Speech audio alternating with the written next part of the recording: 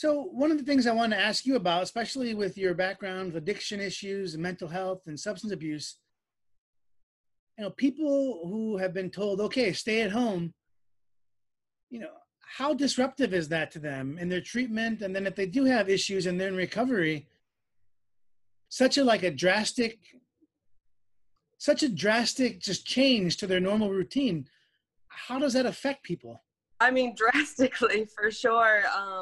Especially those who were involved in, the 12-step program, used to, clinging on to going to meetings, attending those things, being in community with people, and now having those, of course, those are all shut down now, as far as face-to-face meetings.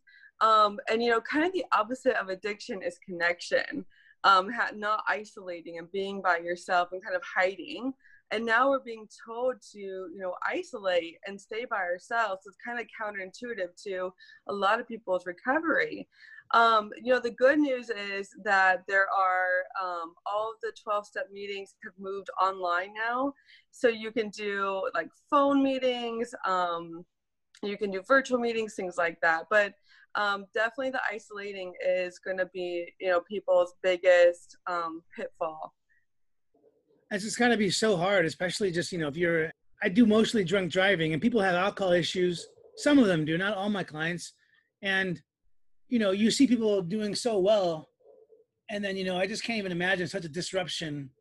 It's just, yeah, it's got to just be catastrophic. And then, you're talking about some of the options, virtual, one of the things that Governor Holcomb in Indiana, he did say healthcare is essential. And that includes, mental health and whatnot. But even though they're saying, hey, you can come, who wants to travel in this climate and who wants to get a chance of getting sick?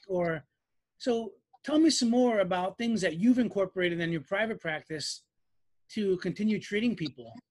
Yeah, for sure. Well, I want to say I have 5, quick tips that I'd like to give at the end, as far as ways to kind of deal with this pandemic, whether or not you're struggling with addiction or just being trapped inside. But kind of to answer your question, as far as with my private practice, we offer telehealth services. So, so even though our office is closed and we can't do face-to-face, we are doing telehealth, which is basically kind of like what me and you are doing, only on a more HIPAA compliant platform.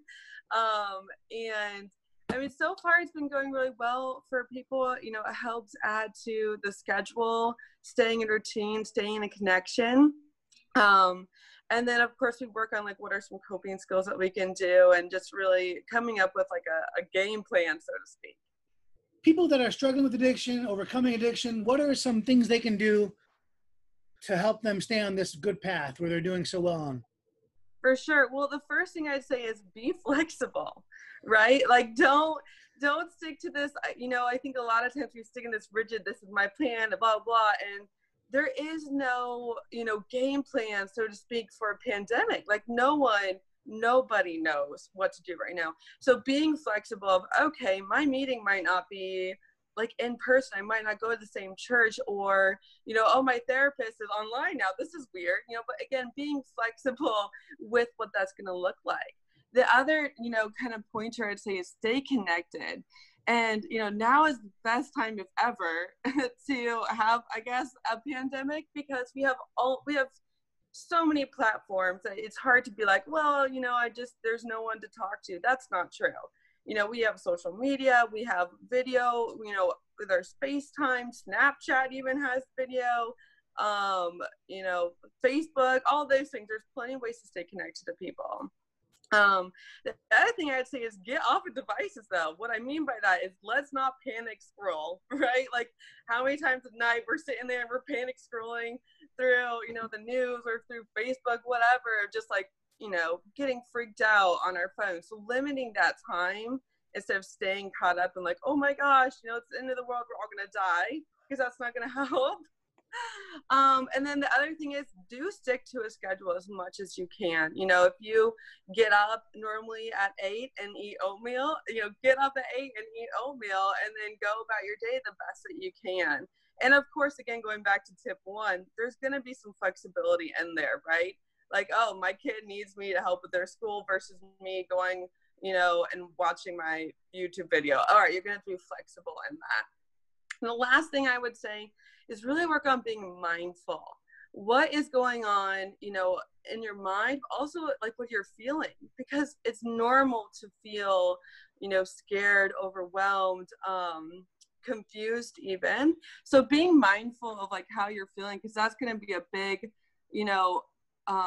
it's going to be a really big help, if especially when you struggle with substance use, to be able to be like, oh, I'm getting that red flag, I'm getting triggered, I'm feeling, those emotions come up that typically lead to me drinking.